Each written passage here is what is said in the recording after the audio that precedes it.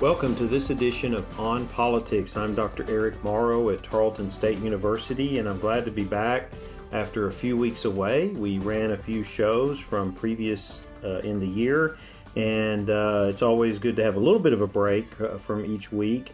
Of course, the political cycle, the news cycle never stops, and so you know that there are many issues that are going on if you're in touch with media, with news media, and following a number of issues in politics. But of course, this show is not about breaking news and up-to-the-minute information.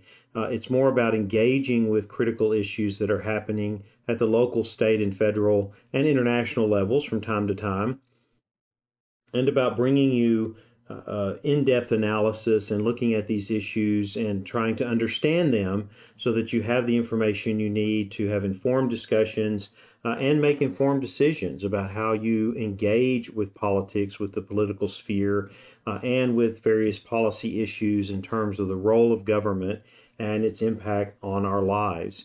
And of course, this is front and center right now, as we know, related to the pandemic because of the surge in the Delta variant that is happening around the country and affecting almost every area, every corner of the country itself. And a few weeks ago, I interviewed Dr. David Blocker, the Hood County Public Health Authority, in discussing this. And I wanted to go back to something in that interview that was very critical, I think, in understanding what is happening right now with the Delta variant. And one part of that was focused on the pandemic, the influenza pandemic of the early 20th century, and how it took several years to get out of that cycle of variants, especially in large metropolitan urban areas where people are much closer together. In a way, a virus that spread in a very similar way. And of course, then the use of masks, the focus on trying to develop vaccines and so forth. And of course, this effort was much more engaged and advanced in terms of the technology that we have in trying to develop a vaccine. And it seemed like at one point in addressing COVID, we were seeing it diminish significantly because of the availability of vaccine, but also because of policies put in place related to masking and social distancing and so forth. Now with this surge and with we're moving back in the direction to see record numbers of hospitalizations.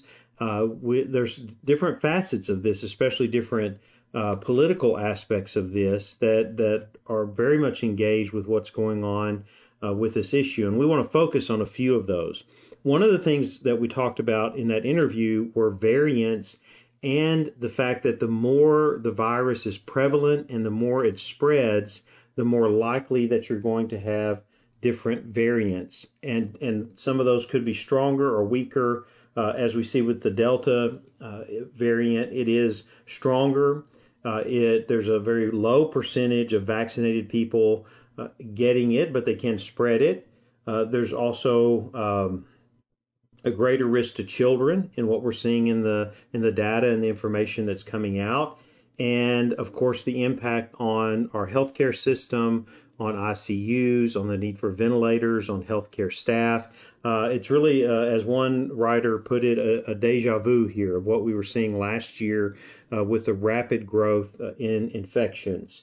And so I wanted to talk about a couple of the issues because this time, with this vaccine and with the way forward, or not the vaccine, with the virus, and of course with masking, vaccine, with policies, and on the policy side of it, this is new territory. This is different territory, not only because we're a century removed, but because of the way in which politics are very much wrapped up in the response to this. When you look at it across the nation in the way different states and local governments are handling it, how the medical community is handling it and trying to address it and trying to push for government to act in certain ways. In education, we see this in public schools. Here we are on the cusp of a new school year, and that's another challenge as well. First of all, in talking about the politics of this, one of the things that we're seeing that makes this even more challenging now as compared to a year ago when we were going into a school year where masking or where remote synchronous or remote Zoom and so forth were being used in terms of delivering education. But one of the things that's a dynamic that has impacted this all along, and I've covered on earlier shows, is political culture itself. And I've looked at that before in how political culture, especially here in Texas, has had an impact on the responses of the governor, of members of the legislature, even local governments around the state.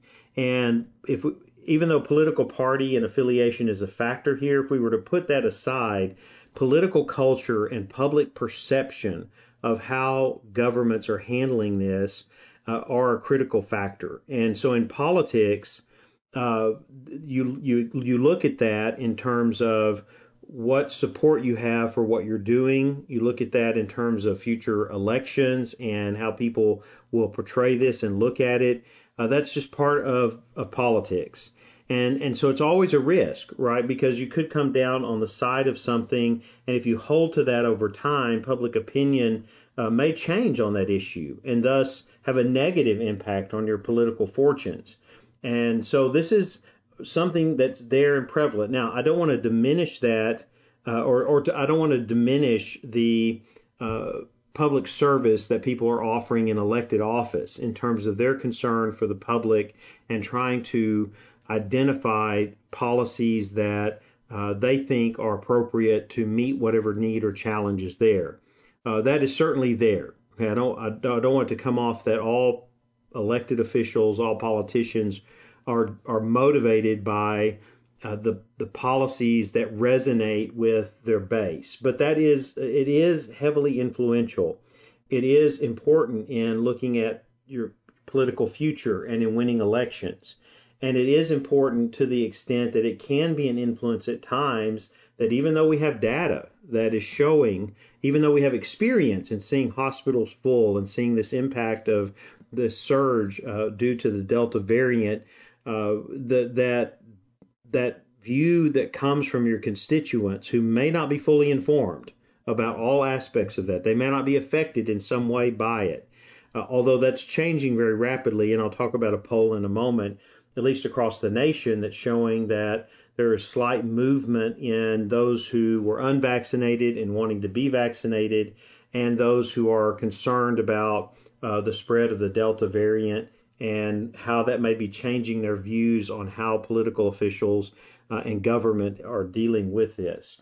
So politics are very much involved in that. And when it comes to vaccinations, as we've seen here in recent months, when it comes to mask mandates and who has the power to say you can or can't use this, as we see it being played out now in the courts via local government and school districts, especially here in Texas, that are putting in mask mandates. You have in other states, you have institutions that are requiring, and even here, we saw this with restaurants in Austin and other places, they're requiring proof of vaccination or vaccination required to come back to school. We're seeing that in places around the country. These become very political issues, probably much more politically charged than some issues related to the pandemic was over a century ago.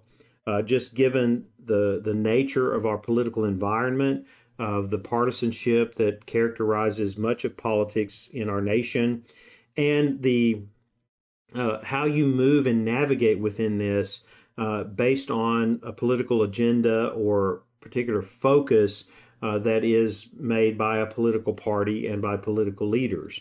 And so I want you to be aware of this. I think most people deep down will understand this, because even if you see what's going on, even if you read up on it and you see the data, you see all the information, that's not driving a lot of the response in many places. The data itself is not driving a response. The demand on health services, on hospitals, the infection rate, and how high it is among unvaccinated people, that's not driving the response of some of what government is doing, and elected officials are looking at what options they may have. when this is certainly much more severe when we look at it now than it was when we first entered the pandemic, when many decisions were made right away, when infection rates were very low. However, of course, it began to spread. Now, infection rates are high and it's spreading very rapidly again. And yet there's a hesitancy in many places to implement policies or to give the breadth of options that even local governments can make those decisions as well. So we're going to continue to see this played out politically. And on the policy side, we have to also include that. So we've talked about the politics of vaccinations, the politics of mandates, of mass mandates, as we see it in different ways and how people are engaging with this within government. But also, what are policy implications going forward? And what we see right now is that's varied around the country. It's still very much a state-driven issue with these battles between state and local governments happening within the states themselves.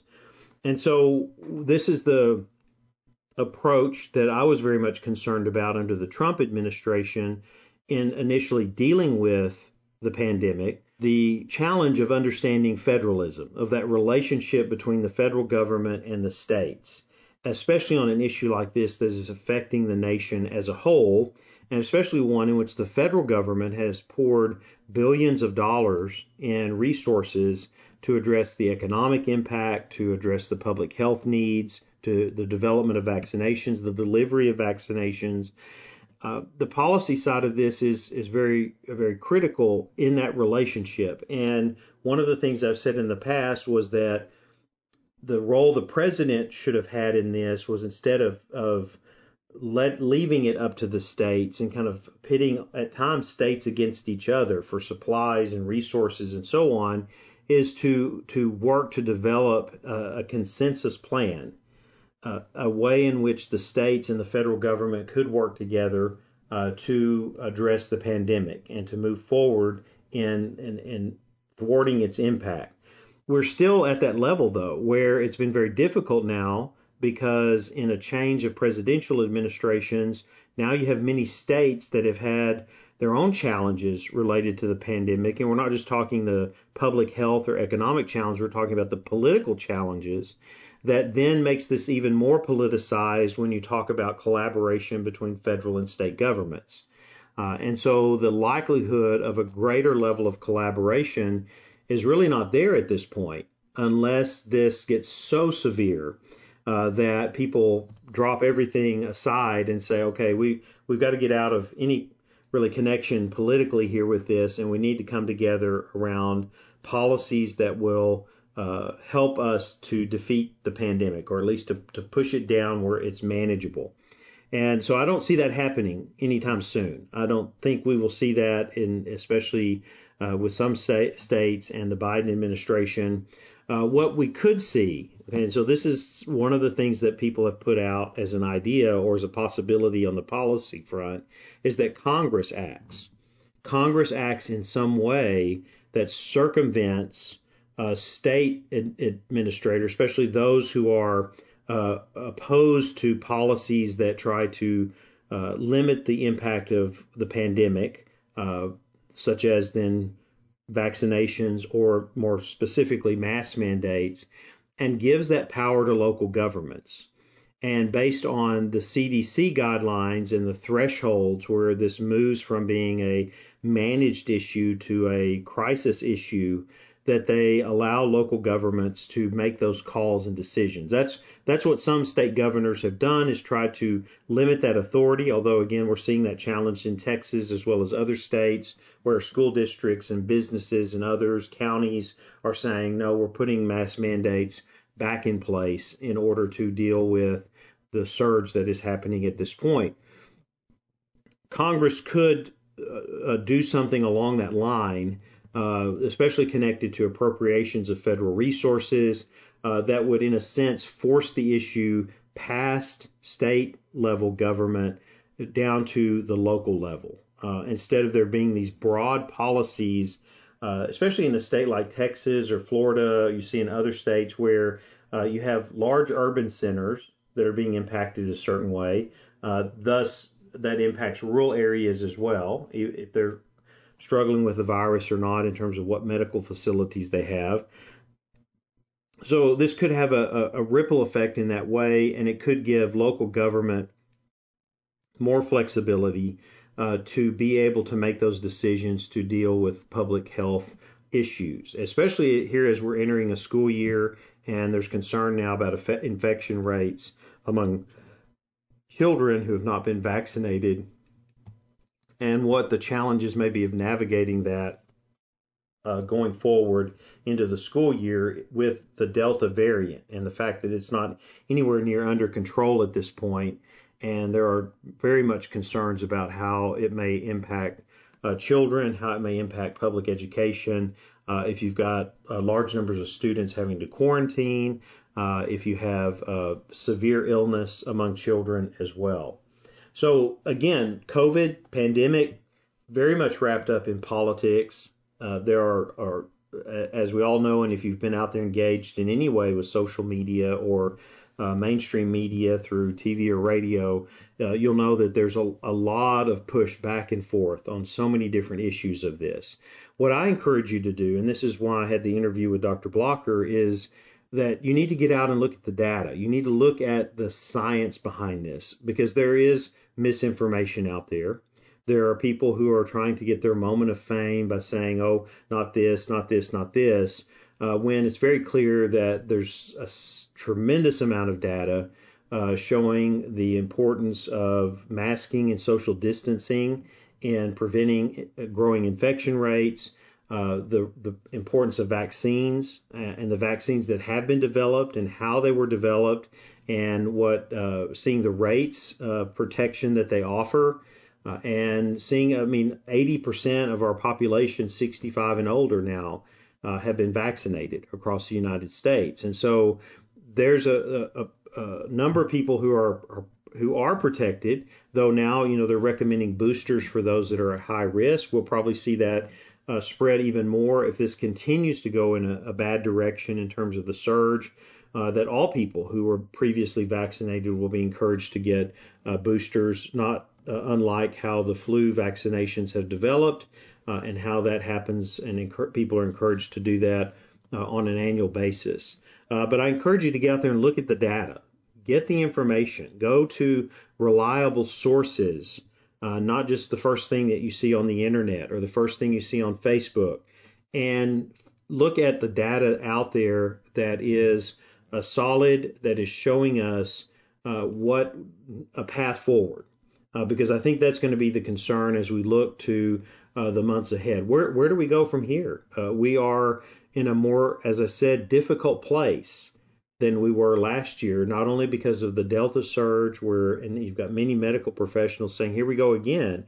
Here we are going through this, and we don't have to. We had this under control. We need to put these policies in place and these actions in place to take responsibility and also be concerned for the lives and well-being of others so that we can get this under control and make it manageable. And right now, because of the surge, because of the different views about it, about vaccinations and so on, because of the politics of it, there's not a very clear future as to where we go from this. You've got some now that were saying we could have variants from this, but if we can get a vaccine and if we can get it under control, we should be fine. Well, they said that, and then we've had so many people who have not been vaccinated, which is the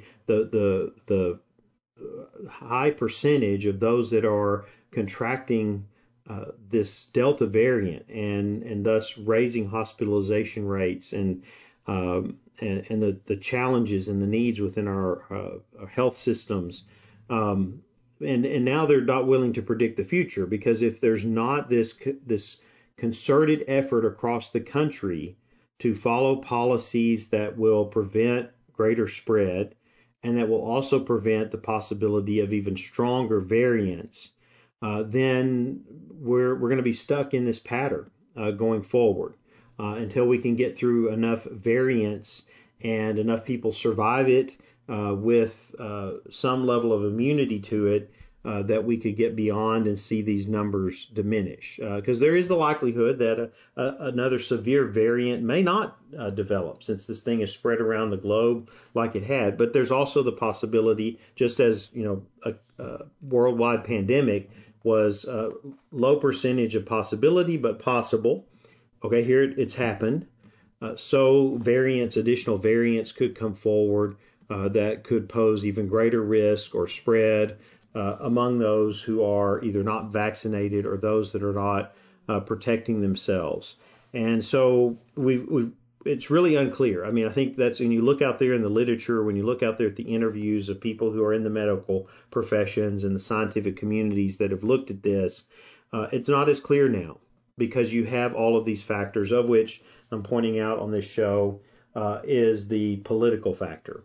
Now, there's also that is very much connected to public opinion. And one of the things that I wanted to point out on the show today, and I'll post this on our Facebook page where I always put related articles to the stories that we cover, it's an Ipsos Axios poll that just came out that looks at the where the blame lies with this, in terms of public opinion. The main thing here, it suggests that unvaccinated America's opposition to shots is declining very slowly, but it also shows that vaccinated America blames the unvaccinated for the Delta surge. The unvaccinated America blames everyone else. I just want to look at some of the findings of this, because I think we can see very clear connections with political aspects of this as well as policy. The first one, Americans concerned with the coronavirus pandemic has resurged with the spread of the Delta variant. So 3 out of 4 Americans are concerned about the new Delta coronavirus, with just over half of the unvaccinated concerned about it. So I think this shows why we are seeing the results that we are. 3 out of 4 in total around the country are concerned about it, but a majority of those are people who are vaccinated, whereas just over half, 56% of unvaccinated, are concerned about Delta. Half of Americans believe returning to pre-COVID activities to be risky. Okay, so every other person says, hey, we can't go back to full activities, thinking that this thing is not here and present and affecting people. Primarily, this is among the vaccinated. Unvaccinated, 43%. The level of perceived risk is up 13 points from mid-July and up 24 points from late June. So Delta is having an effect. People are seeing and hearing about what's happening, and thus perceived risk of COVID is increasing and has over the summer. The second question to look at here, the country's reemergence from the pandemic has stalled as protective measures have increased. The number of Americans who have gone out to eat has declined now by 2 points to 58%. Of course, this poll is about a week and a half ago, so these numbers are changing, and we could see even more variance than this. And the number who visited friends and family have declined by 5 points to 62%. So we're losing ground there, where people are starting to adjust their activities. Almost half of Americans say they are social distancing, up 3 points from mid-July and 12 points from June. 57% of Americans report wearing a mask all or some of the time, up 5 points from mid-July. What about willingness to get the vaccine? It's increasing slightly. Over 3/4 of American adults, 77%, have either gotten the vaccine or say they are likely to do so, up 2 points from the middle of last month. Additionally, the number of Americans who are a hard pass or not at all likely to get the vaccine has declined to 15%. So this has had an impact on people who are reconsidering. There are some that are not very strongly supportive of getting a vaccine, or very, very likely, but they're considering now. It's not as much of a, this poll says, a hard pass.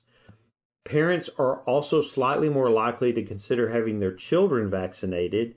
Hard opposition to vaccinating children has also fallen 4 points from mid-July to stand at 25%. Another one, proposed measures to convince the unvaccinated to get the shot appear to have moderate to minimal impact. So we're not seeing much movement in those that are opposed and want to remain unvaccinated. But what it said here was, however, it is important to note that among the unvaccinated, approximately half continue to express an openness to the vaccine. So that shows that low rate. And I think as this goes further, if there are not significant changes in a positive direction in controlling the Delta variant, we're probably going to continue to see more trending in that, where those who are unvaccinated are going to say, I probably need to do this. And thus, be seeking out those options to do it. Another, despite criticism of recent rule changes, Americans' trust in the CDC is virtually unchanged. Of course, this, again, can become a very political issue, but 2/3 of Americans say they trust the CDC to provide them with accurate information, essentially unchanged from the 67% in mid-July. Almost all Americans, 95%, have heard about the CDC's recent update in mask usage guidance. So evidently the word's getting out. Evidently people are watching and listening to the impact of this, especially here as we're on the cusp of the school year, that some may be seeing this in concern about what's going to happen in terms of children in educational settings that could be at higher risk. Vaccinated and unvaccinated America look in very different directions for the cause of the current surge. This is very interesting as well. 4 out of 5, 79% of the vaccinated point to the unvaccinated as who they blame for rising cases. Beyond the unvaccinated, a third point to Donald Trump, conservative media, and people from other countries traveling to the United States. So very, very interesting of where people are directing the cause and looking at the cause of this surge. Among the unvaccinated, there's not a single group pointed to as the main cause, especially not the unvaccinated, 10%. Among the leading culprits are people traveling to the U.S., Americans traveling abroad, and mainstream media, and Joe Biden. Okay, so again, this is all very interesting to see how people are responding to this and how they're directing this and looking at it in terms of what the source of the surge is and how it should be responded to. There's some other questions in here that are, I think, important in understanding, that have a somewhat of a political connection. I'll refer you to the poll. As I said, I will link it with Facebook because it has a lot of things about how people understand COVID and the science behind it. But there are also some questions here on such as, here's another one. Americans are divided on the need for vaccines or proof of vaccine status as the country reopens. A majority of Americans support requiring vaccination and a proof of vaccination to travel or attend a large event. About half of Americans support requiring vaccination to dine indoors, 47%, go to a salon, 49%, or return to places of employment, 52%. However, Democrats and Republicans are far apart on these. 3/4 of Democrats support showing vaccine status, compared to 29% of Republicans. So you can see that there, again, the political elements of this in terms of views about vaccination and proof of vaccination. There's a couple of others here that I want to point out before we take a quick break. Detailed findings here that in the past week, a majority have gone out to eat or visited friends and relatives. We talked about that. So how social distancing being encouraged, but also in terms of how people perceive this issue in returning to normal. Overall, mask usage while out of the home is declining. However, vaccinated Americans still report wearing masks more regularly than unvaccinated Americans. Vaccination status is becoming a topic of conversation, but less so in the workplace. Most Americans support having to show proof of vaccination for certain travel and leisure activities. Nearly all of Americans are aware of the pause in the Johnson & Johnson COVID-19 vaccines almost right after it was announced. A vast majority believe health officials are acting responsibly in taking this step.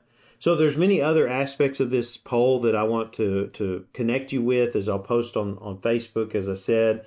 But it's a very interesting read to look at where people are across the nation and engaging with this and understanding the different facets of it, especially the role government has in it.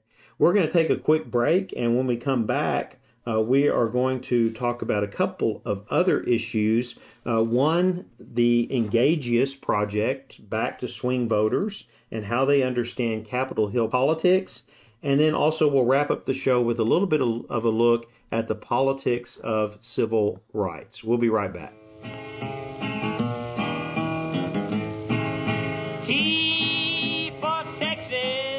T for Texas is a Texas-based history podcast from historian Dr. T. Lindsay Baker.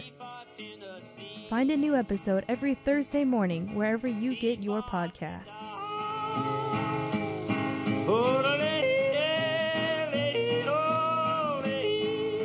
Welcome back to On Politics. I'm Dr. Eric Morrow. We're glad you're with us today, and I'm glad to be back after a few weeks away, and we ran some different shows, but we are back with new content, engaging with some of the current issues and offering information that takes you more in depth on issues that are impacting you, especially looking at the politics and policy side of it so that you have more information and understanding how this happens in the world of politics. And one of the things that is really interesting and engaging that I always think in terms of asking people to think more in depth is looking at how people understand and see, engage with resources that help them to understand how politics actually works on Capitol Hill. There was an article that came out earlier in the month that I'll post on Facebook. It was on smerconish.com, taken from Engagius, which I've talked about on the show before, which is an ongoing swing voter project. And what we mean by swing voters, as I've explained before, are those who vote one way in one election, presidential election, but then shift to the other candidate, opposite party, in the next election. So these would be voters who voted for Clinton in that election in 2016 and then switched to Trump, so they changed parties, or they voted for Trump and then switched to Biden in the next election. And this project is insightful. It's small groups that they bring together and get their perspective on particular issues, because these are people who are often much more engaged in the issues and are voting based on one or a specific range of issues and how they think the candidate for president will be able to be successful in dealing with those issues. So there's a lot of different topics on the Engagius website, but I wanted to go to this one article and talk a little bit about this because I think it fits right in line with the focus of our show, and that is helping people see behind the scenes, see a little bit more about what is going on in the world of politics, what are the political implications, motivations, influences that lead to the outcomes that we get and to the role that government has within our society and within our lives.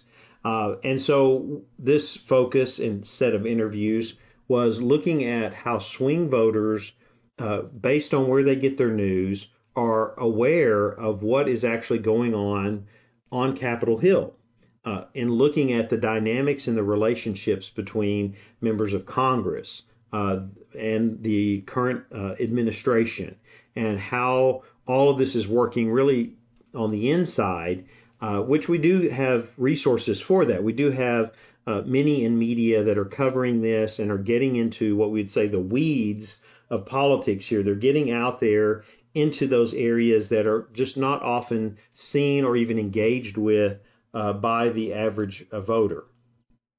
So in July, the Engagius group moderated a pair of online focus groups who voted for Trump in 2016 and for Biden in 2020. There were a mixture of Democrats. There were 5 Democrats, 2 Republicans, and 4 independents in Georgia, Florida, Texas, Arizona, and Pennsylvania, which were considered battleground states in the 2020 election. They did indicate where they get their news from, like CNN, Fox, Facebook, local TV stations.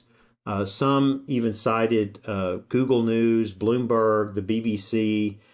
So you might say, as they point out in the article, that many of these swing voters seem to be very well informed based on what they engage with, and thus they would understand not only what happened in 2020 in terms of the election outcome, but might be more engaged in what is going on Capitol Hill. One of the questions that was asked were their views about the recent announcement of a bipartisan compromise between Senate Democrats and Republicans on the infrastructure package, but only 2 of the 11 respondents said they were aware of it. Only 1 additional respondent out of the 11 knew that infrastructure was being pushed by the Biden administration at all. So again, the question here is the depth of which they're engaged. And if these people who are swing voters, who are looking at issues or voting based on issues and the candidates and how those align, you would wonder how many of them you would think they'd be much more engaged in what's happening. Now, there's a couple of things I thought about with this.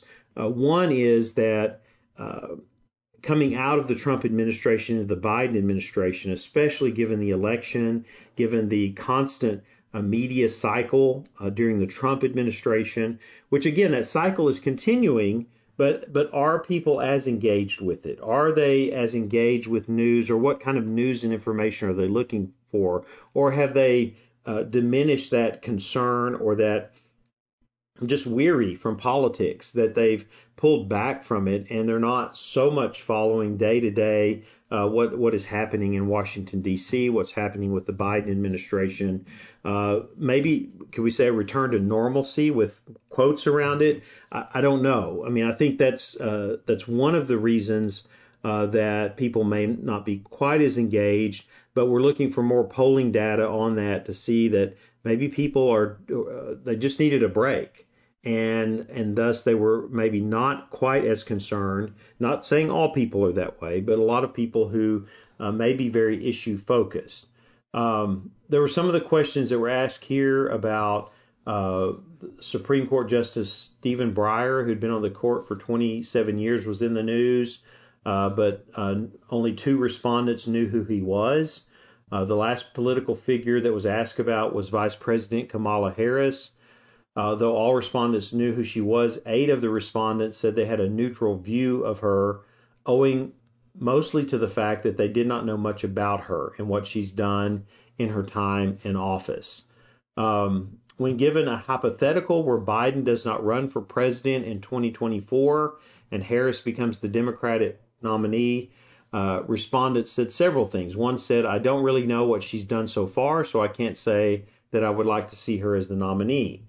Another said, it's not like I would totally want to see her as the nominee. It's just the only thing I've heard about her is her house was being rebuilt. And I think she just took her first flight, but that's all I've heard.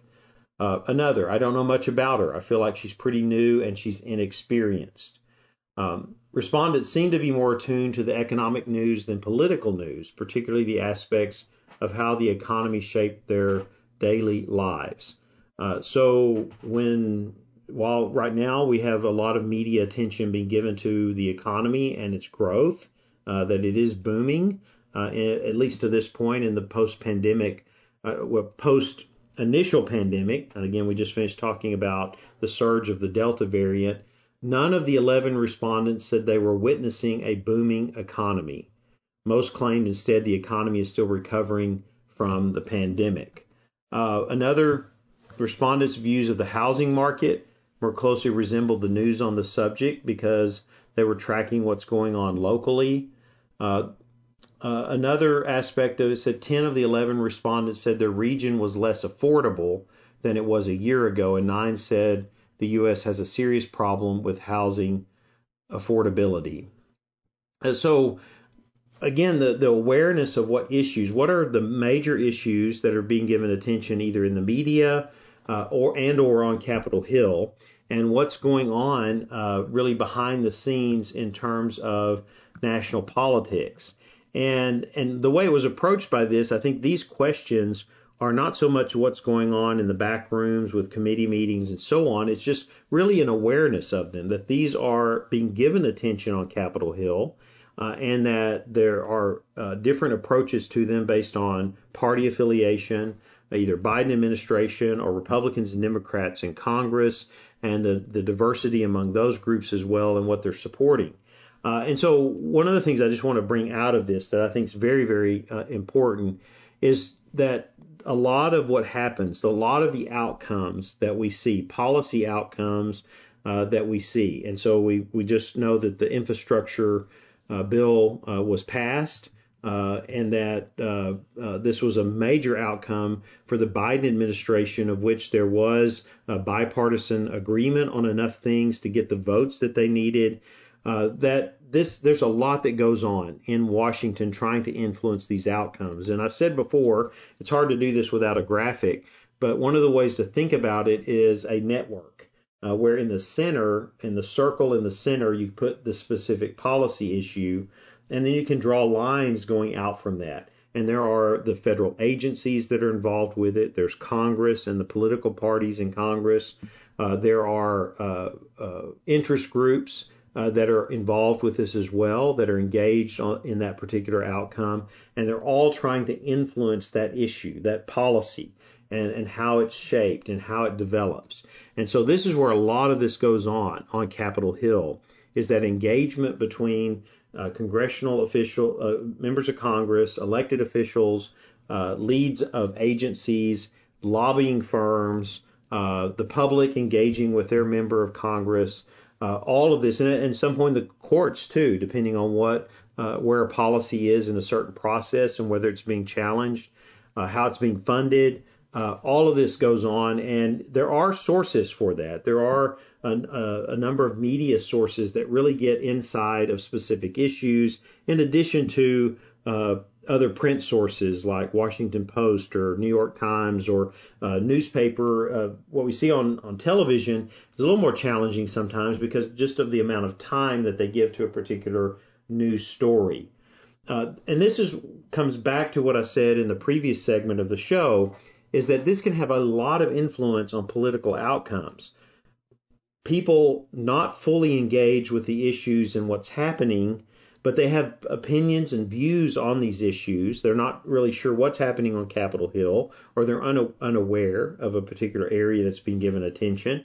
And thus, when it moves to the forefront, people respond in different ways based on their values, based on their political culture, based on their opinions about a specific issue, whether they have information or not. And again, that can be directed politically toward a benefit or support for someone who sees it one way, or against a candidate who may be challenging a person for office in another way. So there's a lot of facets of this, a lot of complexity. I don't want to scare people off from saying, "Hey, I don't want to know more about that," because it is essential for us, even though we may not be able to focus on all issues, that particular issues that are important to us and to our communities, that we do know what is going on behind the scenes, that we are engaged with that we engage with resources that help to inform us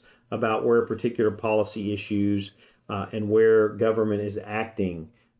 So again, awareness of what's going on Capitol Hill. What are the critical issues that are happening right now? What is happening in Congress? What is happening in terms of that give and take with the Biden administration, with state governments? What are those major issues that are being addressed by our elected officials.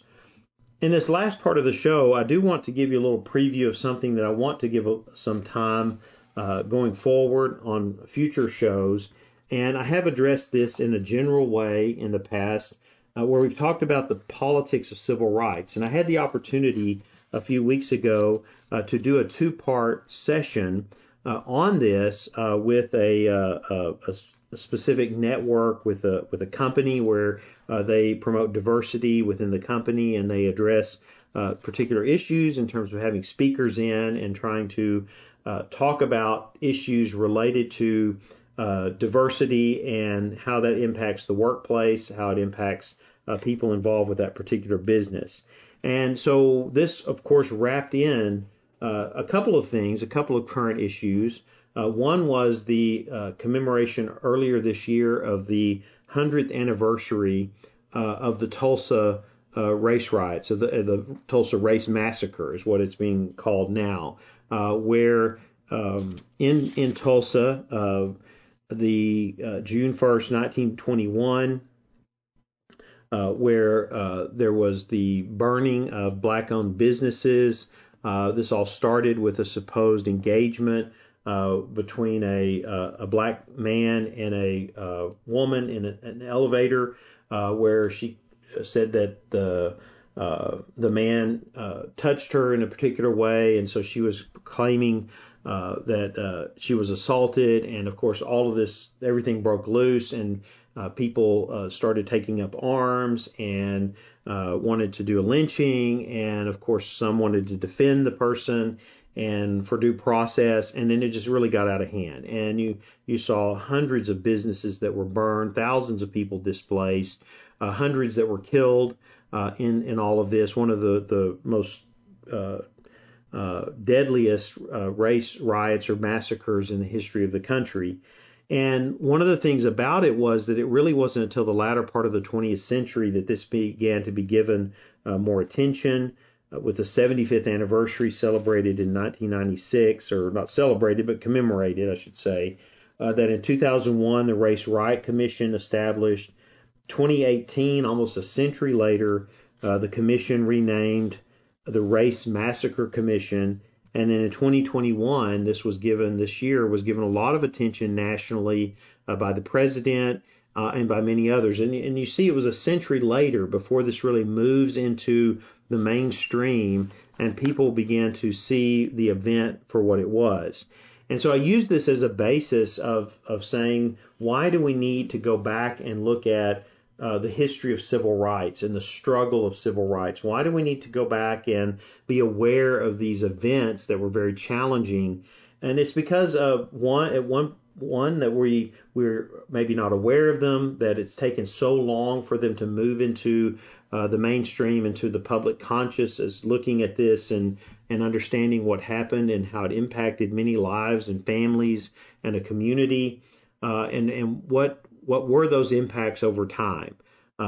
This is one of the things that's at the focus of the debate over critical race theory that we talked about, had a show on with Dr. Derek Lehman last month, in trying to understand what this is and how it works as a research tool to go back and not focus on assigning blame to people today, or to identifying and calling people racist because of what happened in the past. It's trying to look back at these events and try to understand them and what impact they had, and looking at them within the struggle, the lengthy struggle that we have and continue to have in many areas related to civil rights. And so this was part of the presentation, and part of it also was helping people to understand the difference between civil liberties and civil rights and how they are connected. Civil liberties being those liberties to which the individual is entitled by virtue of the person's humanity. In the United States, we see civil liberties embodied in the Bill of Rights, such as freedom of religion, freedom of speech, the other freedoms that are identified there that are basic liberties, freedoms that people should have, not because government gives those to you, but because they are they belong to you as a human being, and you should be able to have that level of freedom to live and function and pursue opportunity in life, and as we say, happiness. They represent fundamental values and thus limits on government related to those liberties. Civil rights, on the other hand, are rights guaranteed to citizens by the state, distinguished from civil liberties in two ways, in that civil rights apply to the rights of groups, whether ethnic, racial, or religious, as opposed to individual rights, and the historical evolution from the classical conception to the idea of constitutional freedoms in a democracy. So this is the way we understand them within our democracy, and the rights that are given to us, whether they're political rights, economic rights, so forth, that are a part of our Constitution that are related to our citizenship and being a member or resident, even in some cases, of the state, the nation that we live in. And thus, these are rights that our Constitution identifies and gives to people.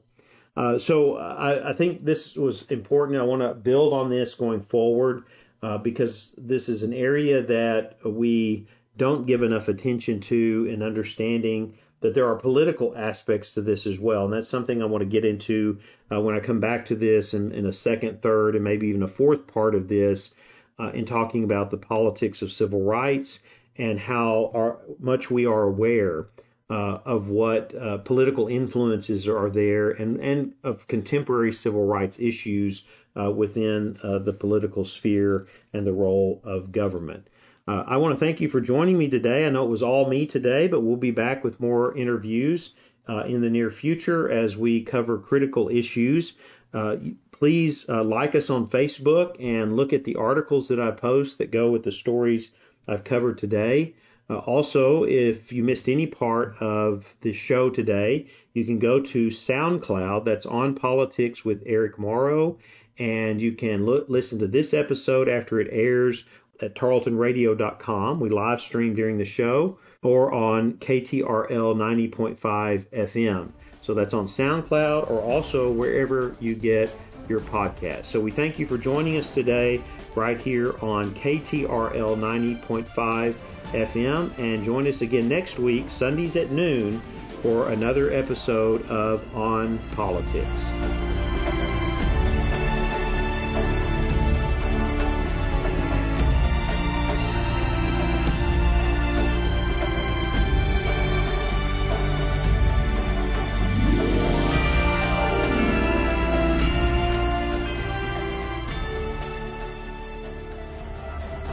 This has been a Tarleton Radio Network podcast with production from me, Taylor Welch. And me, Brianna Blanks. Find more great shows by searching Tarleton Radio Network wherever you get your podcasts.